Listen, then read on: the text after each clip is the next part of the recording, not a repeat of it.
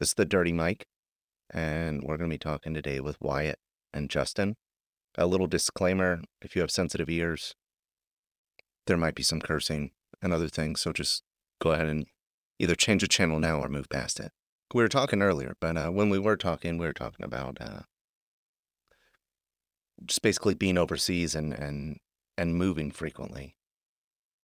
And we were talking about how having moved often and then continuing to move, hmm working with the military, has it forced you to live like a more simplistic life? Yes, on terms of, well, the biggest thing I'd say is the weight limit when it comes to PCSing would be the biggest thing. But money, especially if you're new to the military, you don't live out in town, so you have a small room. Yeah.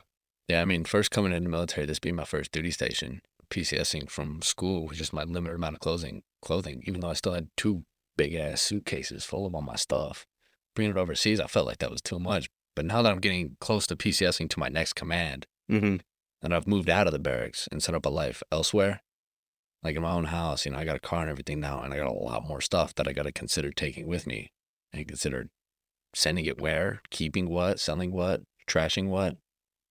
So I think it just taught me to learn to be more of a bit of a minimalist, not hoarder as much stuff as I was doing before. Just learn like, oh, I really don't need this. Oh, I'm never going to see this again. Yeah.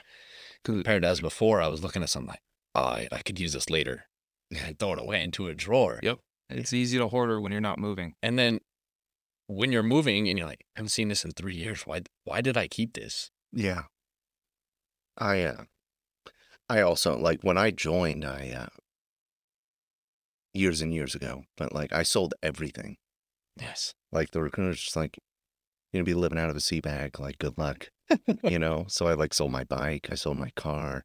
Gonna be a real So yeah, like the promise of co-ed showers and having a good time, just was not what I thought it was gonna be. I did the total opposite. I kept everything.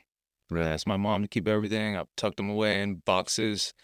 Then I went home after a year, went home on leave, and I was like, why do you still have all this? Oh, you said to keep it. Tried putting it on. No, I gained like 30 pounds.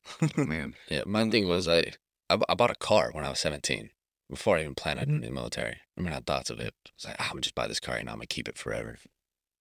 And then I get here overseas and I'm like, this car is great. I love this car. And I know I'm gonna regret selling it, but I'm never gonna be able to use it because I'm overseas for the next 3 years and who knows where else after that. I'm not gonna be able to take this car where I go. So I just kind of had to sell that. Just kind of those things that you keep and then you just kind of make the decision to sell. Do you regret it? Oh, I regret it tremendously. I love that car. What was it? It was a 2019 WRX. I put a good, I'm a big Subaru guy. I put a good chunk of money into that car. But now I got this one. And now this one, I'm like, nah, I'm not going to regret selling this one. I'm going to take this with me. Yeah, And that's just that. There's a huge market for J-spec cars now. It's like, it's ridiculous. I mean, it was big back in the day, but Yeah, it's just going up. I say back in the day, but like, Yeah, when you were a kid, right? yeah. But I mean, We weren't born yet. I mean, being in the military, though, having this car, taking the opportunity to buy an actual JDM car in Japan and taking it with me wherever I go at no cost to me, just due to the PCS. I mean, I'm going to take advantage of that. That's the great thing about the military when it comes to cars.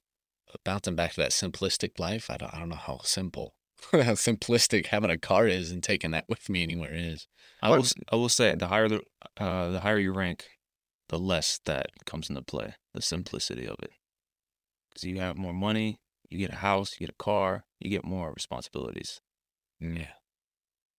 I mean, he could make it pretty simple though, like just a car and a seat bag, like one bag. 100%. I mean, I had the opportunity to take all my furniture and everything with me, E5 going into a new house in a new country, but that really won't happen in my circumstances now. I got to go right back to the barracks.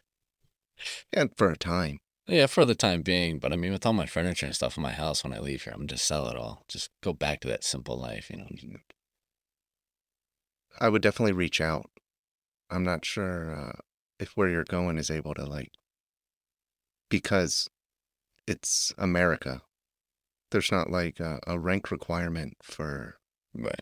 for being able to live on or off base. Right. And I mean, I talked to my sponsor who is over there, and he said, no, E4 and below, you're in the barracks. E5 and up is out town. Kind of the same as here. Looks like you're living with me, mate. Yeah, pretty much, bro.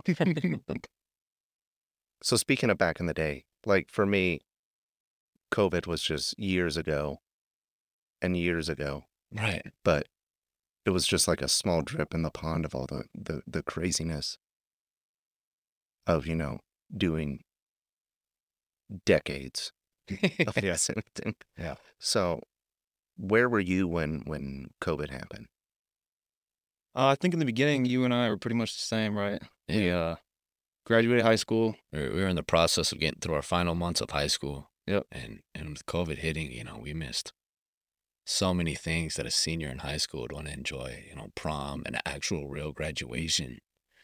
Yep. Missed prom. Didn't have a real graduation, And I thought that was going to be the end of it, honestly, with COVID. I was like, okay, I can miss this. No big deal. Mm-hmm. But after joining the military, right after high school, I realized COVID was actually a big problem. Especially when it comes to the celebrations of big events. Yeah. For example, graduating boot camp. Everybody knows, if you've seen videos or you know anything about the military when it comes to graduating, you line up with your division. And it's kind of a big deal. Your family's there, all that. And at the end, what do they say at the end? I mean, it didn't happen for us, but for everybody else, they say, now you can take your leave, and then you turn around and see your family. Well, yes. I don't know. I didn't go through the real graduation, so I wouldn't know. Whatever the process was, but COVID, it wasn't. They just had a drone, the camera pointed at us, and we just marched right past. They had a drone? Yep. Yeah, they did drone going above us, and then they had like a couple cameramen on each side. You know how you march in boot camp in that formation, short to tall guys. Yep. The height line. And we'd march by, and they'd record us in our blues or whatever uniform was that season. For us, it was the blues when we graduated. We marched right by, right back to the ship, right back to our normal boot camp duties or whatever we had to do after we graduated. It was like, wasn't even a real graduation. Oh, here's your chance to actually wear your blues for the first time. Yep. Not good about yourself and your military career. The graduation picture. What was your graduation picture? What were you wearing? Dress blues? Dress blues, like most people, right? Depending on what the season is. Yeah. Nope. NW and type 3s. Yep, mine was in my type 3s, my scrunched 8-point flat cover, because, I don't know how to shape an 8. Oh, Dan, I was no patches, looking like yeah. And then after boot camp, it was just another disappointment, I'd say. Like, okay, graduation, don't get to see my family, whatever. It is COVID. COVID's still going on. We get out of boot camp. Yep. And you're going to a whole new place. We went to Texas after that for our A school, which was law enforcement and anti-terrorism. Yeah, all that. Yeah. And being the first ones to go through the new C school, we're the first 9 classes. Yep. Oh, man. What class were you? I was the 9th class to go through. You were the 10th. Cause we were in the same A school class, but we went through the C school. I rose my hand. This guy comes out. He's like, I need 3 volunteers. I look back at the volunteers because I was the team lead or something. You're the class leader. I look back to see who's going to volunteer. I was like, yeah, he needs volunteers. I'm looking right at Thompson in his face. Don't raise your hand. Because you never volunteer for anything unless you know where you're volunteering. I mean, we made best friends there, we kind of made a pact to like, all right, we're going through everything together now, bro. We got the same orders. We're going through everything together. And then there he is raising his hand. Well, I didn't know what it was. He comes out, I need 3 volunteers. It was me, this other girl, and this one other girl. I don't know who she was. I can't remember her. When I raised my hand, we're like, all right, he's going to want us to, go sweep or something, whatever. Just gives us something to do. And he's like, congratulations, you're going to C school today. The rest of you wait 2 weeks. No. I'm like, oh, no. One girl, she cried to the A school leader or whatever. Oh, my boyfriend's in that class. I can't be separated from him. Oh, my goodness. So they set him back and they gave it to somebody else. And then I just continued with it. I'm like, you know what, I'm here. I'm just going to roll with it. But Wyatt didn't jump on it? Hell no, because I knew what they were volunteering for. He didn't. I looked at him, I was shaking my head. Don't. And he just looked me in my eyes and raised his hand. I was like, dude. Well, I didn't know what I thought I was going to be sweeping, man. But anyway, yeah. When we graduated A school and we got our badges, there it was, another ceremony, It's a big deal to get your badge. We back in the day, in your day when you were a kid, yeah, shit. I guess people were allowed to have their parents there for that or family members. I don't know. That's what I heard. But not us. It was the day of active shooter. Was that the last? I think it was the active shooter Tactical team movements. something like Whatever it was. Whatever it was. If you passed, everybody just lined up and they were like, pulled it out of a cardboard box, handed you your badge. That's how it was for me. They were like, yep, there you go.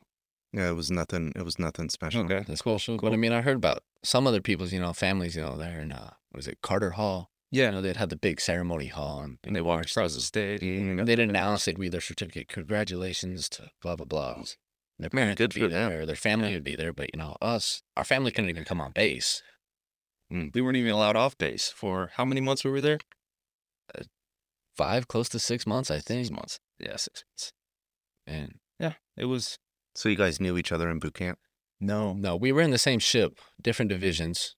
He was actually in boot camp a couple weeks before me, but he had some unfortunate events going through boot camp. Yeah, I got Ring of Fired. Do you want to explain what that is? Yeah, so the Ring of Fire. So if you're in your rack, there's your rack, and the racks are set up in a line. And you're in your rack. So I'm on the bottom. I got my rack mate on the top. And 2 racks to the left and to the right of me. And the top and bottom guys. I get COVID, I'm dead center. All those 5 guys that are around me, to my left, to my right, and above me, even if they had no symptoms, they'd go into ROM with me. Even though I was the one with COVID and they had no symptoms. Yeah, but the one with COVID. That sounds horrible. He's terrible. Anyway, the one with COVID was the lucky one. The ones. Is it that bad? Yeah, go ahead. Anyway, the one that got COVID was actually the lucky one because they went to a place called Ship 9. And that was the sick ship, right? All the sick people went there and they basically got to do whatever they want. There was no rule on whether or not they had to do anything that day. They just got free food, and then they could do whatever they want, as long as they stayed in the berthing, and then they had outside time. Yeah. So when I graduated boot camp and I realized what was actually going on over there, I was like, why didn't I get COVID? Because this place was it was awesome. It was like a little break from boot camp, from what I understand from what people told me. So they didn't have to wake up. They could wake up whenever they wanted. They could lay in their racks all day. They were playing games. They were playing tag because the people who were in charge of them, they didn't want to go near them. They didn't want to go near them. They didn't want to go inside. But the guys that got caught in the Ring of Fire that weren't really sick, but they could have possibly been sick because they were around the ones that got sick, went to a place called Midway. Oh my God, I hated Midway because I was that guy. So I went to... Doesn't have COVID. Yep. Knows a guy with COVID. Yep. Didn't go to... or I went to Midway. And this was immediately after my initial ROM. Because due to COVID, we had to do a ROM before going to boot camp. So they sent us to a hotel. The hotel, it was all right. The food was disgusting. Food was terrible. So we got put in the Crown Royal Plaza. So my first 2 weeks. So it was the original 8 weeks of boot camp. But it was actually like the 6 weeks of boot camp and then 2 weeks ROM. So they gave you those 2 weeks. They gave you your study guide, like your recruit handbook and whatnot. Mm-hmm. And they give you some reading material. And you had to study and you had to learn all these things, by the end of the week or whatever. And I got stuck with this guy from Nigeria who barely spoke English. And I got put in a cot in the corner while he got the queen-size bed the whole entire 2 weeks. I'm just a freezing cot in the corner. And it was uncomfortable. And that ROM was terrible. Like, no phone, no contact to the outside world. You're just stuck in a hotel room with some stranger you've never met before. Your very first roommate, and you're trapped with him for 2 weeks with no contact to anybody else. And that's how I got caught in the Ring of Fire. Because my roommate that I was with during the initial COVID, we got tested halfway through, 7 days in. They're like, all right, give me your nose. We're shoving this freaking rod up there, and we're going to dig in your brain and stuff. That sucked. Yeah. It's like, all right, I doubt we have COVID. He's showing no symptoms. Day 12 passes by, and then day 13. And on day 13, because it was a total of 14 days, I was like, okay, we have one more day. No test results came back. We must be good. Yeah. End of the day, they come back. They look at me, and they look at him, and they say, pack your shit. You're going home. Or you're going to a different shift, right? No, you're going home. Sorry. And I was like, what? And I was like, They were like, pack it up, let's go, hurry up. And they're rushing me, so I'm packing all my stuff, putting it in my sea bag, getting ready to go. I'm like, oh snap, we must be leaving. Like they're leaving us, they're taking us a day early. Nope, because they didn't say anything. The RDCs were assholes. You know how they are. Yeah. So I'm sitting there, I'm waiting. They take the roommate out who actually has COVID. And at the time I didn't know. So they take him. I'm waiting for like 2 hours, just sitting on his bed with all my stuff, like really, really nervous on what's going on. They come to me. They're like, all right, it's time to go. I have not smelt outside or been outside for 13 days. And that doesn't sound like a long time, but when I tell you the air smelled sweet, Yeah. when I walked outside, oh my God, I almost cried. I was like, wow, this is insane. Smelled good. Anyway, so I get in this van and they drive me over to this place called Midway. Mm-hmm. And they're like, you're going to be staying here for a while. And I was like, what does that mean? Like, can y'all explain this to me? So I'm lined up with a bunch of other people who got Ring of Fire.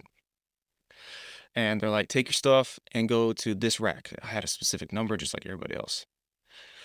And when I tell you this place was torture mentally, it was torture. So 14 more days, right? A total of 28 days, right? I was stuck in Rom without seeing the sun, except that one time where I left the hotel to go to this place called Midway.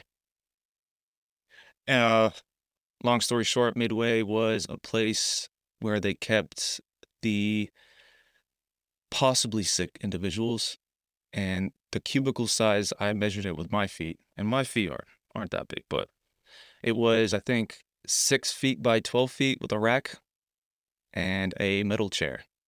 And that's all the space you got. If you needed to use the bathroom, you could use the bathroom, but you had to ask to leave, to go to the restroom. So I sat in there for 14 days. It was hell. After like the third or fourth day, I was like, dude, I need to go outside. I need to do something. Not only was it mentally strenuous, a lot of people said that it wasn't a big deal to them, but to me, it was really bad. The food they were feeding us was terrible. It was a paper bag with just random food. And majority of the time for lunch, we had a soggy wrap. Like someone made this wrap 5 hours ago, wrapped it up in saran wrap, and then put it in this bag. And when I opened it, it was slimy and the wrap was falling apart. And I ate that for 14 days for lunch. It sucked. And then for dinner, they gave us MREs, which was like the highlight of everybody's day because some MREs had candy. You know, you could be like, oh shit, am I going to get Skittles? Am I going to get Snickers? What am I going to get? We didn't get a pick. The RDC would just walk by with the shopping cart and just drop it off in front of our cubicle. You know, we were a bunch of animals. We just run for the MRE. But then it got to the point about halfway through where people started trading their candy for money, which I had no idea why they did this. What are you going to do with your money? Because the cubicles, the way they were set up was like a prison cell. Each cubicle had another cubicle in front of it, and it was just a row all the way down. And you just stayed in that cell cubicle is what they call it. In synonym, it's a cell. So people were trading stuff. They were like, how much money you got? Oh, $5. Oh, make it $20 for this bag of Skittles. And we got caught. They did. I never did that, I swear. I just thought that was stupid. I want to eat my Skittles if I had them. Anyway, we got caught doing that. So about halfway through for the rest of my time there, they ended up having us open our MRE, dump it out, and take out all the sweets. Sucks, dude. Trash. Sitting on my knees, dumping out my MRE and looking up at the RDC. Don't take that. Don't take that. Take. Just leave like the little bun or whatever it was, the little mac and cheese. I was like, damn it. And a story I wanted to tell about this was about 3 a.m. I think I had 3 days left. It was 3 a.m. They turn on the lights. Everybody's screaming, everybody get to the tow line. So we line up right at the edge of our cubicle. And they're doing a muster. They're counting people. Mm-hmm. And I hear a helicopter going over and I see the police sirens outside. And I'm like, what the fuck is going on? Turns out somebody on watch had let 4 people leave. They jumped the fence and Midway is right next to a railroad track.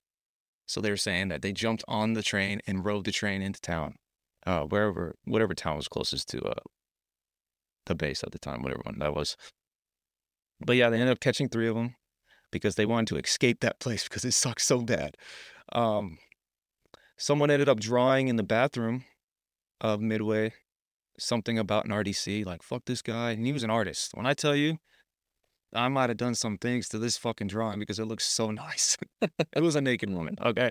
No, I'm kidding. Anyway, they found that. So our bathroom privileges depleted.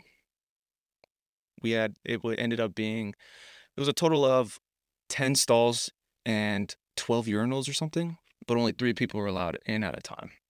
So it was trash. We had to have a watch on the bathroom, and they counted how many people went in and how many people left. We said, yep, next, you can come. From what I've heard about prison, this place is probably worse than prison. But, so that was Midway. What else?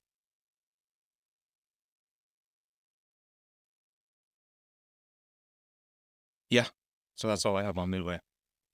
Yeah. Yeah, you got pretty unfortunate through boot camp. I mean, I was pretty fortunate enough. I was kind of back in a corner, and then all of us in the corner, we just agreed. No matter how bad we felt, we were going to man it up and just power through it. Yep. We don't care how bad you feel. We don't care how sick you are. Just man it up. Don't say nothing because none of us are going down. We are getting through this boot camp in 6 weeks. We are getting through. We all made it through perfectly fine because we all just kind of had that little pact ourselves. Other guys on the other side of the compartment we were in, they were all getting re-fired or COVID and they were going down. But our corner, we were like, we're not going down. We're getting through this and we're getting the fuck out of here as soon as possible. We wanted out of boot camp. But I mean, once we got in a routine, not too bad. Yeah. But that Midway, we just heard stories on stories. Stories on stories. Because we had guys, fucking hell. They've been at boot camp for already a month long. And because they got ring of fire, they got set back to our division, start off where you left off. They got set back to our division and, they were just telling us stories like what he was just saying. And that did not sound fun. So we were not having it. Did you have any crazy stories about people getting their teeth pulled? Were you one of them? No, I didn't. We had this dude, got his teeth pulled. His wisdom teeth? Yeah. He was sleeping in his rag. And his mouth was open with blood, just full of blood, breathing out of his nose, but he would occasionally breathe out of his mouth, and we just see bubbles forming out of the blood, and it would leak down his face. This dude, I swear to God, I thought he was going to die. And I was too scared to say anything because the RDCs, we were standing at attention, and they were like, don't fucking move, don't fucking... I'm looking down at this dude, and he's just like... I'm like, this guy's trying to die right in front of me, dude. Oh, shit. Finally, we ended up saying something to the RDCs, and then they get him out. But... the stories I've heard and things I've seen about people getting their teeth pulled is you only get 1 day to recover. Yeah. In Iraq. That's it. They don't give you any food to eat after that. You eat normal food. I was like, what? Yeah, you're getting I did. Those stories I do remember, people getting their wisdom teeth pulled in boot camp was, here's your 1 day, lay in bed for 1 day. After that, you're back to like nothing ever happened before. And it was, I don't know if it happened when you guys went through, it was like that, or they were a bit nicer, or... I mean, I'd say it was about the same, but... Yeah, I've heard this. I had my wisdom teeth out before going. Yeah, see, I still have my wisdom teeth. Me too. Yeah. The dentist said, we're going to have to pull your wisdom teeth. Let me get an x-ray. And I was like, yeah, no. I paid money to a dentist to tell me that my wisdom teeth were fine the way they are. Yeah. So, if you went through COVID while you were in boot camp, I'm assuming you went overseas and there was COVID. Yeah, COVID was still going on. Yeah, COVID was still in a pretty big peak. I mean, so you also went through COVID in the States. Yeah, so after boot camp, we went through Texas. In high school, we weren't allowed to leave like we were saying. We couldn't leave. We were strictly to the compound. At first, I mean, it opened up to base-wide then, but you couldn't go anywhere without your mask on, or like nobody else was allowed in your room but you and your roommate. And you can only go to like the PX or Subway, whatever they had there on the base. But you could not leave base. Compared to, after we left, we hear stories about people. After we left, week after they open base, and everybody's just saying, partying in Texas and going to the Riverwalk or whatever it was called down there. And so they're enjoying Texas. So never got that. How was COVID when you get overseas? Overseas versus America. I mean, I'm talking more like prior service to like going overseas, like the civilian side of COVID. I'd say even today, 2 years later, 2.5, something like that. Almost 3. No, it's 3. It's 3 now. It's 3. In Japan, they definitely are still worried about something. Yeah. Majority of them wear their masks, whether it's because they want to hide their face or because they're scared to get sick. But I've noticed that on the civilian side. But like when restrictions were high, Mm-hmm. I'm assuming when you got here. Yeah, when I got overseas, I was the first one here before him, because that whole C school me volunteering thing just put me ahead of him a couple weeks. Mm-hmm. So I got here 2 weeks, and I got stuck in the barracks on the 6th floor in this room all by myself. And they'd bring us our 3 meals a day, but they'd set our meals on a chair outside. They'd knock on our door. Yeah, they do that. So we had to put a chair outside of our room. They'd knock on our door, say chow or whatever. We go outside, we had to grab our box and like the carton of milk or box of juice they gave us, and they right back into our room. They forgot lunch and dinner one day. But him, when he got here, they just kept forgetting about him. Kept forgetting about his food. Because with his group, there was only like 3 or 4 of them. With my group, I got here with a pretty big group, like 6, 7 people. And we all stuck up there. That was loud. We were all stuck up there. I mean, fortunate enough, they gave us Wi-Fi. We had our phones. Some guys were smart enough to bring their play consoles and a small computer screen or TV with them in their suitcase.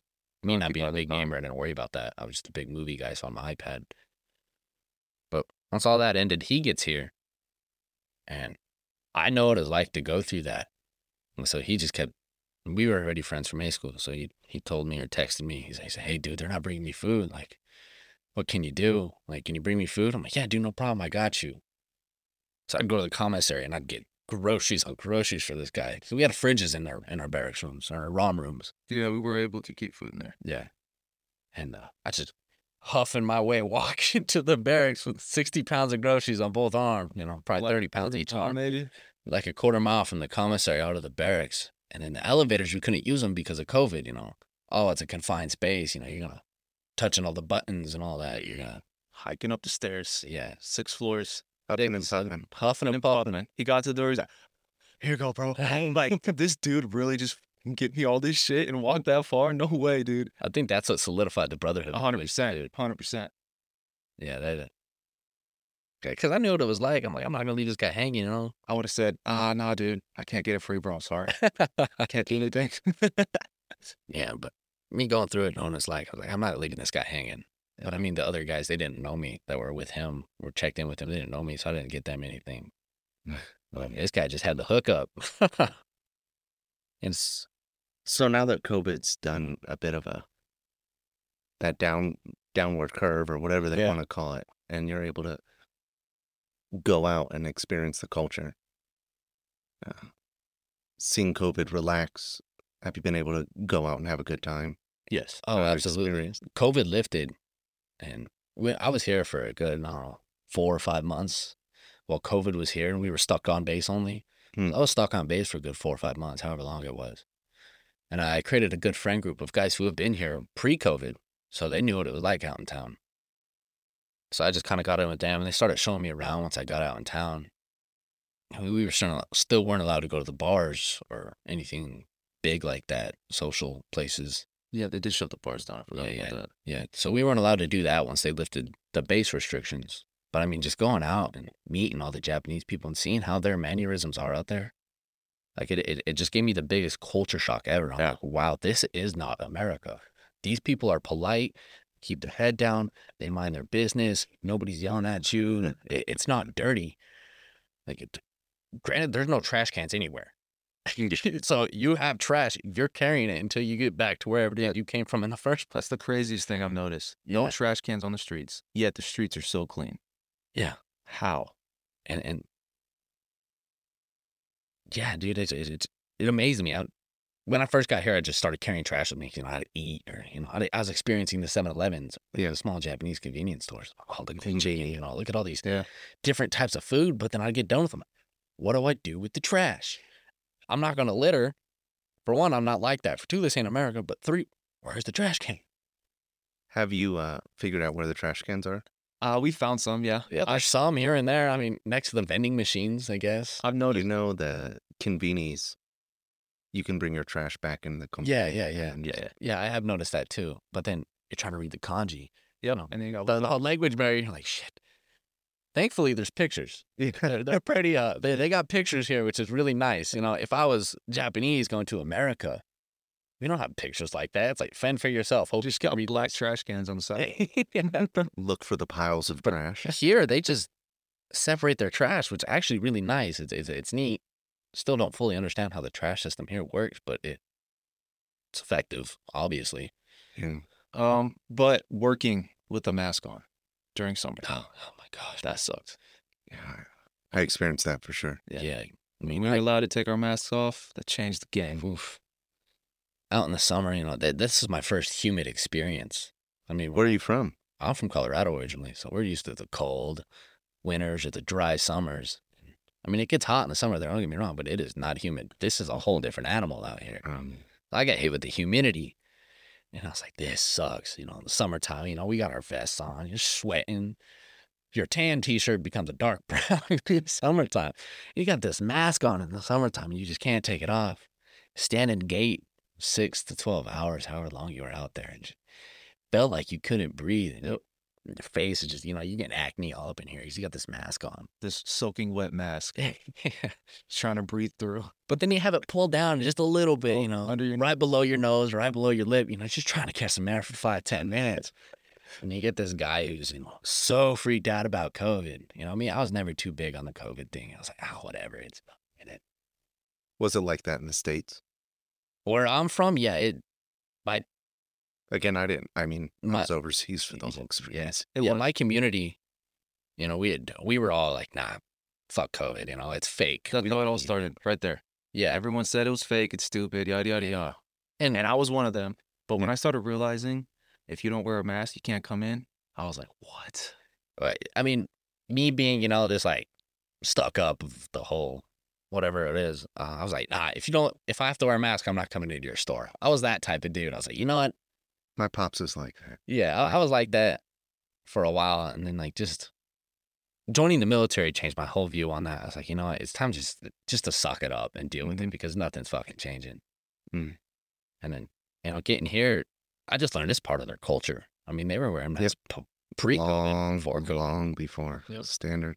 I mean, now that we're past COVID for the most part, everybody still wears a mask out in town. It's pretty rare to see a Japanese national out here without a mask, and It's been. I mean, it's been like that for. a very long time. Yeah, like it's a generational thing. I've done a lot of time in Japan, and they're always wearing masks when they go out in public. Do you know why? So it's still considered dirty if you're inside or in an airplane. Like even in places where they don't wear masks in Japan, when you get on public transit, they always put on a mask to keep from breathing I've in. noticed that. I've noticed that. I mean, I've traveled back and forth to the States 3 separate times since I've been here. I mean, more times than I wanted to. But every time, you know, I'm going to the States, whatever, don't wear a mask. But I hop on that plane from LA, San Fran, Seattle, where it is I'm flying out from, to Tokyo, they make you wear the mask. Because it's like, oh, you're not bringing that shit to my country. So Yep. They see American and instant eye contact. Hey, put your mask on. But you hop on one of those planes, you know, there's a lot of Japanese people on those planes. You know, they're coming back from their tours or whatever their reason may be, going back to Japan. They all got masks on. But you see all the Americans on there, they don't have any masks on. So they're handing masks out to all the Americans.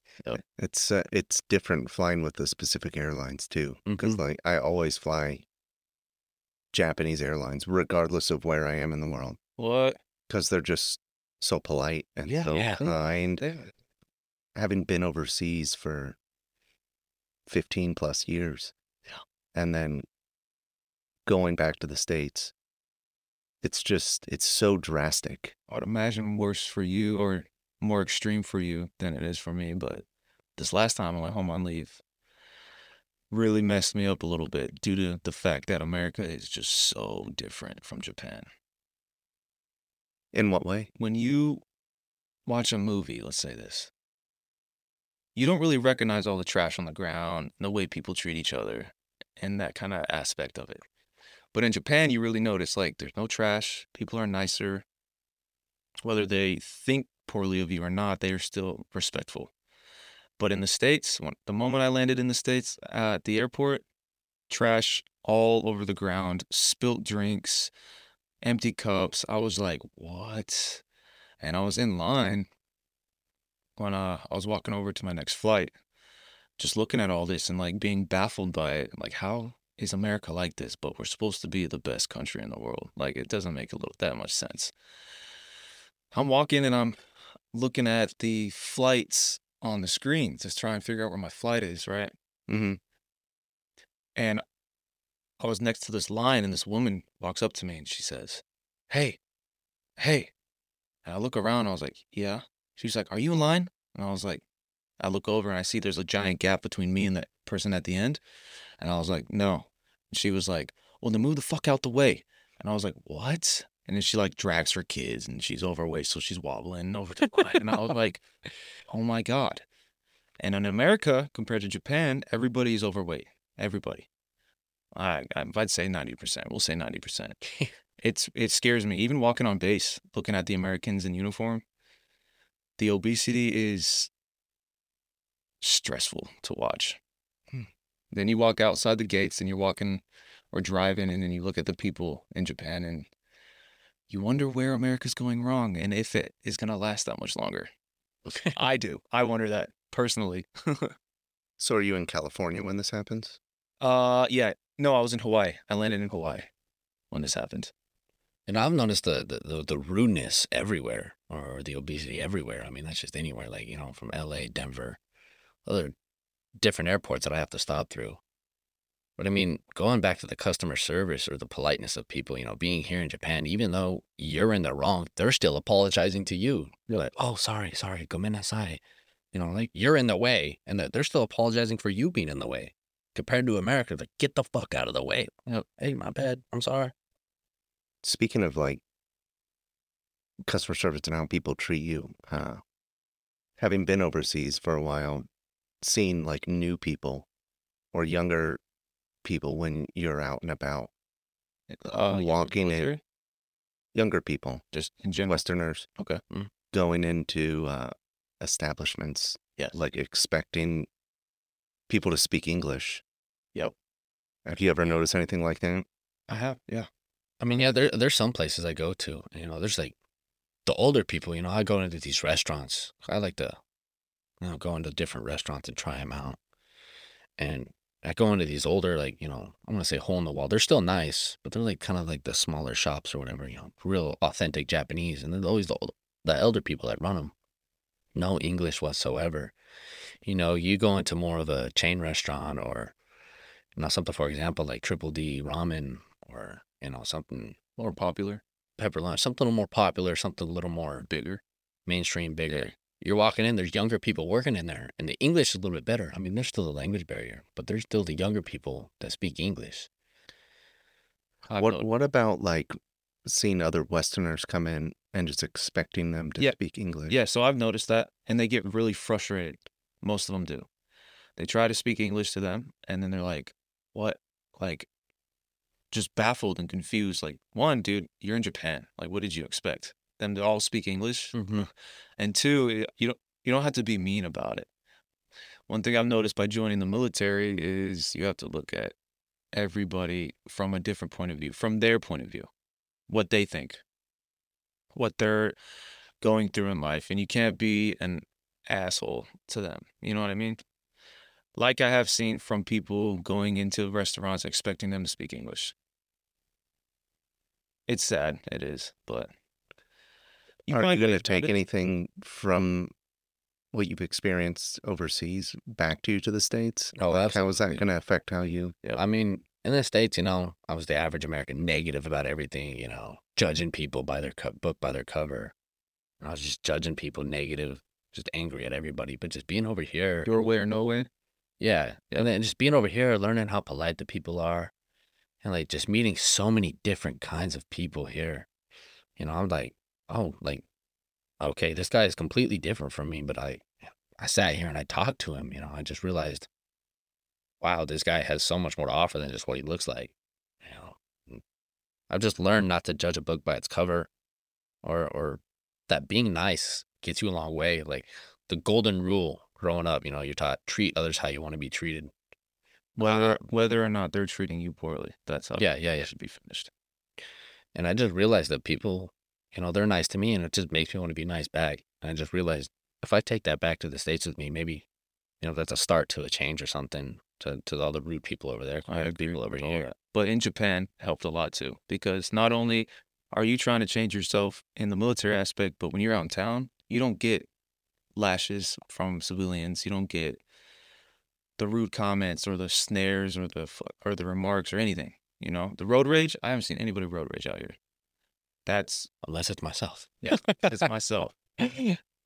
But I would say so. So I kind of feel like, in any sort of service, you get kind of institutionalized to the people you're around, or especially in the military itself. Like, you just become this person after so many years. Mm-hmm. And I would ask how, like, you think being in the military is going to affect getting out and going back to the States. I don't know your intentions, but, like, do you feel that the military A and then being overseas B, how that will it be difficult to transition back into the American culture? Yeah, and I'm worried about that. That's something I think about often. Yeah, I mean, for me going back these numerous times that I've been back, just the change. Even my family, they say like you've changed, and I know it's for the better. I'm a whole different person because I mean, before growing up through high school or whatever, we had these groups. You had the jocks in high school, and then you had the ag kids. They wouldn't talk to each other at all. And I was one of the ag kids, and I just kind of learned that mindset of like, all right, these are my people. These are the people I'm going to stick with. And then the jocks, they learned, okay, that's their people. I'm not going to mess with them. That was me. But then joining the military, I just learned there's so many different types of people out there. I'm not going to have everybody that's just like me or. Yep, the military brings all kinds of people together. Diversity, man. Diversity. And I like it a lot. And with these things I've learned, I go back, to the friends that I had before the military, all my civilian friends who are still there. They haven't changed a bit. They haven't changed a bit. Everybody's still the same, still hanging out with the same people. And seeing that going back when I haven't, I'm like, I don't like that. I don't think I could go back to that. I don't want that with my life. And that probably one of the reasons I've actually decided to continue my career in the Navy or stay away from there. And it's not that I want to stay away from there. I love my family. I love being there. But it's just the things that I've learned of how to treat people and how to be a better person. I just know going back might affect that. Yep, I'm worried about the same thing. I feel like all the work I'm putting into myself and all the mistakes I've made were for a reason, and they have helped me, and I appreciate them no matter how bad they were. And I get a lot of lashback from what happened, but the consequences to my actions were worth it because it showed me the kind of man I want to be. So, talking about going back home, like what if I do get out and I start hanging out with those people again? All this work I just put myself through, is that going to go away? Am I going to have the strength to not go hang out with the freaking potheads again, the nobodies, the low lifes? I don't know. Are you gonna? I guess my original thought was like, how do you think you'll be able to integrate back into The civilian world? a normal civilian life? But from what you're saying, do you think you'd be able to affect like positive change? I think I could if I went back, and if the people are open-minded the way I've been taught, but I don't know if they're going to be as open-minded as I am anymore. Because with the military opening my mind and opening my eyes, I don't think they're going to be like that for me to help them change. Like Wyatt here, he's the reason I've kind of stayed in the military. He's been my influence to stay in the military because I was thinking about getting out, going back to civilian work, go back to doing what I was doing. But realizing that him and I, we push each other to be better every day.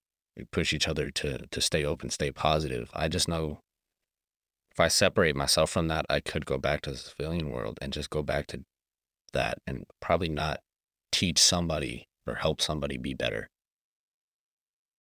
I'd say, from what I've realized with myself after joining, is it was my way or no way. If I didn't like what you said or what you did, then I didn't really care about you or anything you'd say. And I would express how I felt verbally all the time, you know? I would joke people, I would say stupid things that I didn't really mean, just trying to be funny, thinking it was funny to them, but realizing it actually hurt their feelings. And this took me 3 years. So I don't know if I would have the influence to do that to people, to change them, to make them better.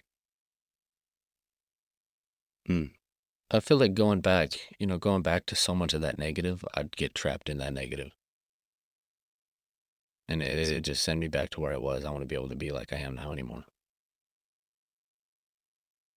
It's kind of a deep topic to get into. We just want to keep going with it, but we are running out of time. But like, I'm by no means like, I keep saying like, I'm by no means a life counselor. Right. Mhm.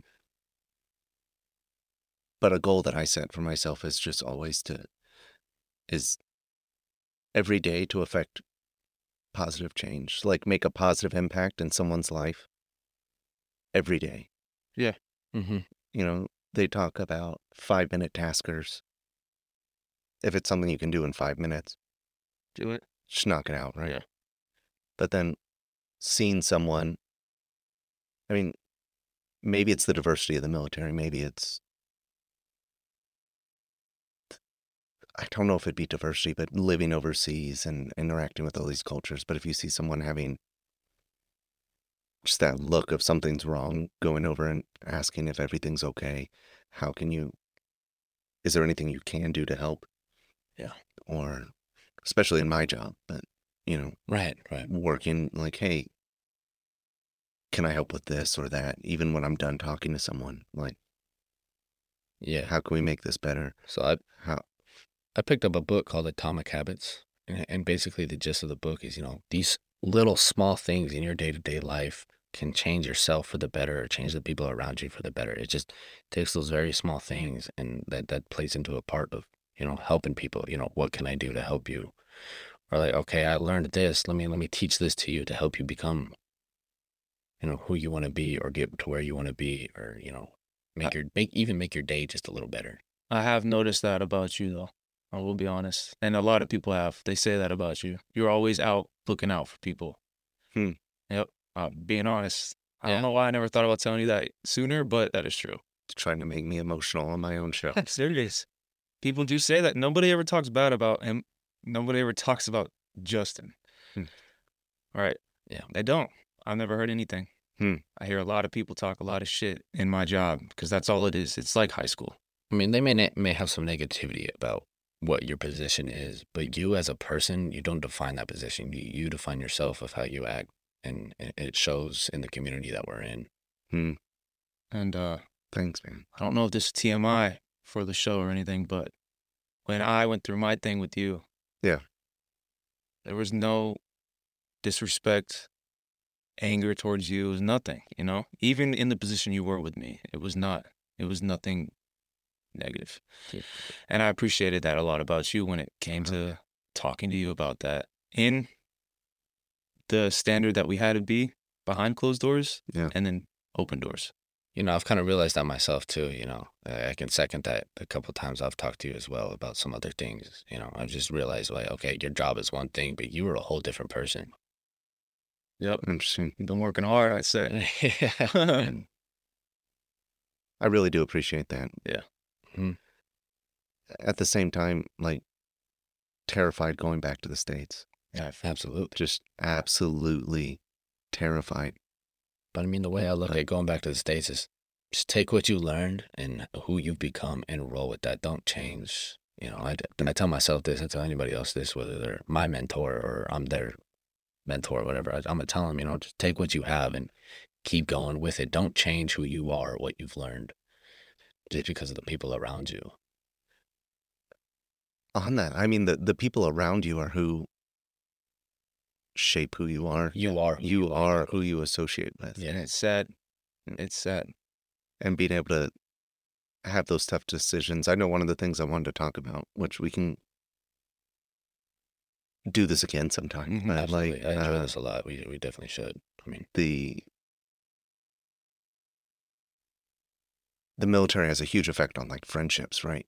Yeah. And being able to, like, I did want to say this. Oh, yeah, friends, keeping friends, having friends. Yeah. But having maybe in different groups, like you were saying, the ag crew and the jock crew. Mm-hmm.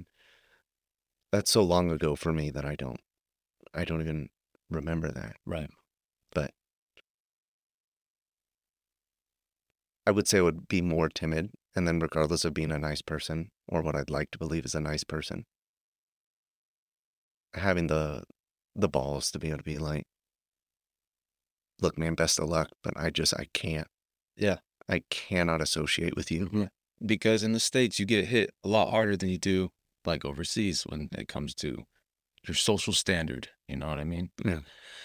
And I think that's what gets most people in trouble. Yeah, and I've realized that, just having this guy, Wyatt, here behind my back the entire way through. I've had him, in A school here, and now we're going to the next same place together. You just learn, like, this is the dude, the only dude I care to have by my side. Like, everybody else is going to come and go. But, like, I just realized this is the true dude that I need by my side. He pushes me to be better. I push him to be better. Thanks, bro. Yeah, I mean, it's just that whole friendship thing. I'm surrounding myself who pushes me to be better other than the people, that are just there to be there. And that's what it comes down to. Figure out who's pushing you to be better, not worse. I love that it's on a positive note. Yep. We are out of time. Yes, sir. But, like, I really do appreciate it, and I look forward to having you guys back and trying this again and making it better. This was fun, yeah. I'll be happy to be back. This is awesome. Anytime. It's some deep conversations. Yes. Well, that's the whole point. Like, seriously, like, just this down, dirty, wrong, deep, the emotional side of it. Like, there's too much. I mean, again, I have to cut it, but there's a lot of clickbait. There's a lot of emotional stuff. Social media in general is like built up to be this algorithm of getting you emotional, but like anger is such a strong emotion, so they just send it all the time to keep you coming back and getting nuts and like. Or people show who they want people to see them as, not compared to who they really are. Right. And I hope to keep this going, but real people are going to want to talk about like something that they're don't have an experience with. And I'm sure there's plenty of people who are considering whether or not to join the military or government service or to go overseas and know kind of like what that's like, or that there are other people besides like what is shown to you on social media. Right. And being able to just have an emotional conversation or a deep conversation about what's going on and how you feel about it and how you see the world now after being overseas. Being able to really open up with people who you never know you could open up with. Right. And I hope that that's something that people want to listen to. But we'll see where it goes. Definitely. But thank you guys so much for coming on, and I hope to... Thank you. Like, why having us? Yeah, thanks for having us. Just want to call it here.